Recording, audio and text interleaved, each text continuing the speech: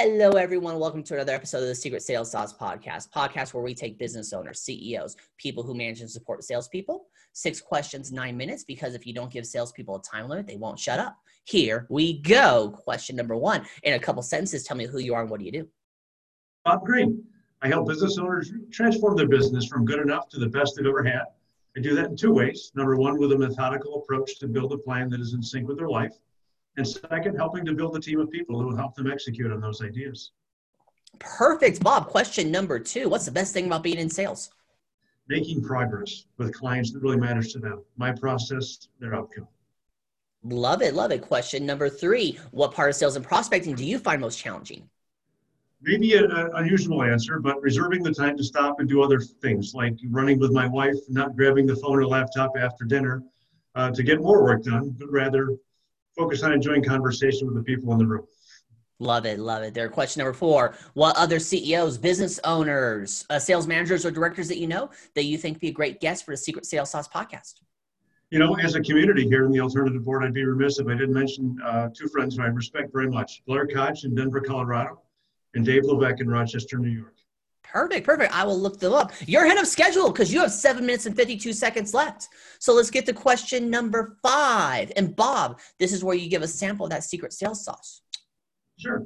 I meet with business owners in my area, and I learn about what's going on in their business and how things are going in their life. And when they start talking about challenges they've been struggling with, or maybe a big goal they're trying to reach, a new level of performance of 500,000 to $1 million, maybe passing the $5 million threshold, and all this stuff that's going on and distractions, maybe the shiny objects they've been struggling with based upon one thing that they do well and how the other aspect of that business is a challenge, then we decide if it's a mutual fit to work together to create that structure and build that plan and bring the right people to the table to help them execute that plan. So it's really bringing structure to the chaos and helping them to make that progress. So they don't regret being a business owner, but they actually enjoy it. They have fun doing it. To pay themselves what they're worth along the way and create something that's really special and bigger than them and just the way they want it. No, that's awesome. So let me ask you a question, because obviously, you want to get people on one-on-ones to talk with them to see if they're a good fit for you. How are you getting those one-on-ones locally? Really, I hate to sound generic, but it's really about kind of coming with value and connecting with emotion is really what it's about. It's a trigger. There's a lot of ways to get around the table and talk business with people, but it's another thing to really be curious about why they're in business and what they really want from the business. What led them into being a business owner? Business ownership is not for everybody. A lot of people think entrepreneurship is cool and it's, kind of a really fun adventure. But for some people, it's just not a good fit. So to be a business owner is really a unique experience. And then there's a mindset required to do that and a commitment to do it. So I meet people just to be curious and learn about what they're doing in business. And, for example, what makes them special, why clients should work with them, what's unique about them. And then we just kind of let the conversation evolve from there. No, that makes a lot of sense there. Let's get to question number 6. Most important question of the podcast. Bob, tell me about your first time. I'll tell you about it.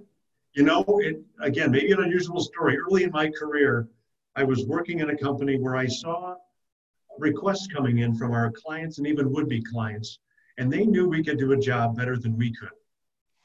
And there wasn't any process to see this through. So I picked one of these requests up and I was curious. And I thought, I think I can form a team to get this done.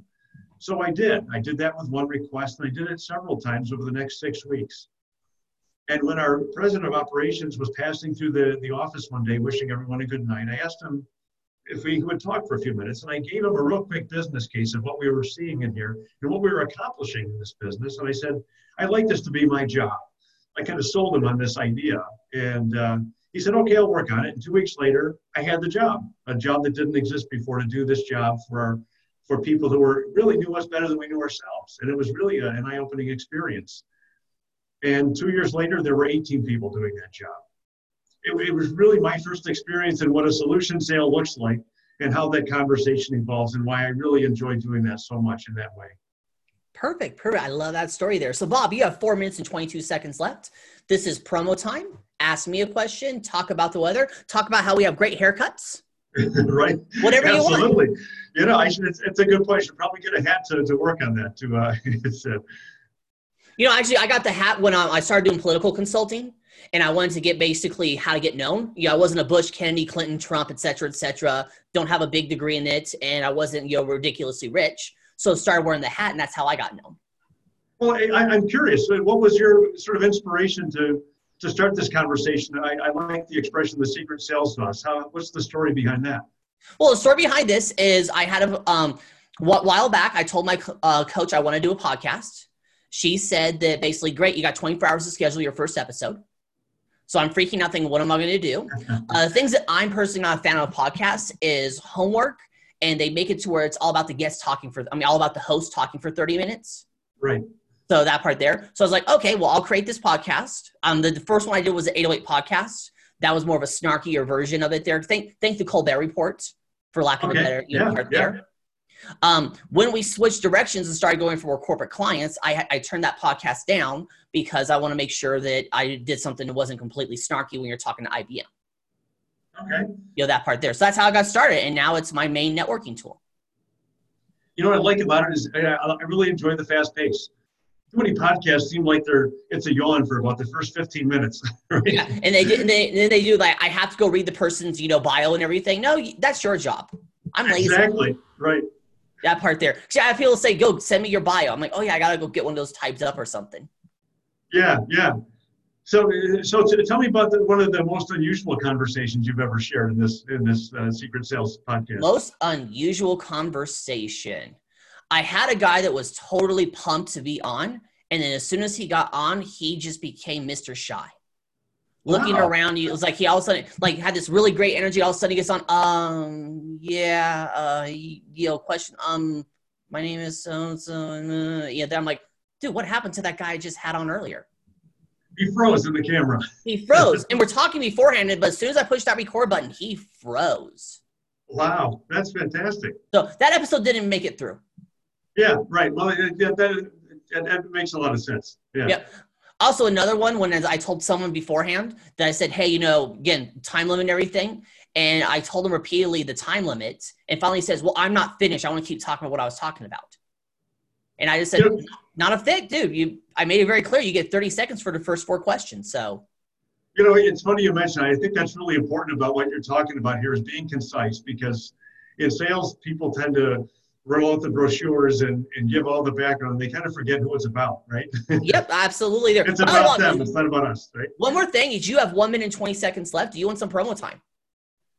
You know, just real quick, I'd like to talk about our values at the Alternative Board real quick, because they're so important into how we do what we do and why the mutual fit with people who work with us as business owners is so important. We use a caliber. We make it an acronym. Each letter represents one of our values. The first is community, with us as owners and with the people we work with in 20 countries around the world. The second is accountability. The third is lifelong learning. Next is innovation. And then beliefs, excellence, and respect. And it's how we do business every day. And I'm so thankful to be a part of it with people around the world. Boom, love it. You pulled it off. 6 questions in 9 minutes, because if you don't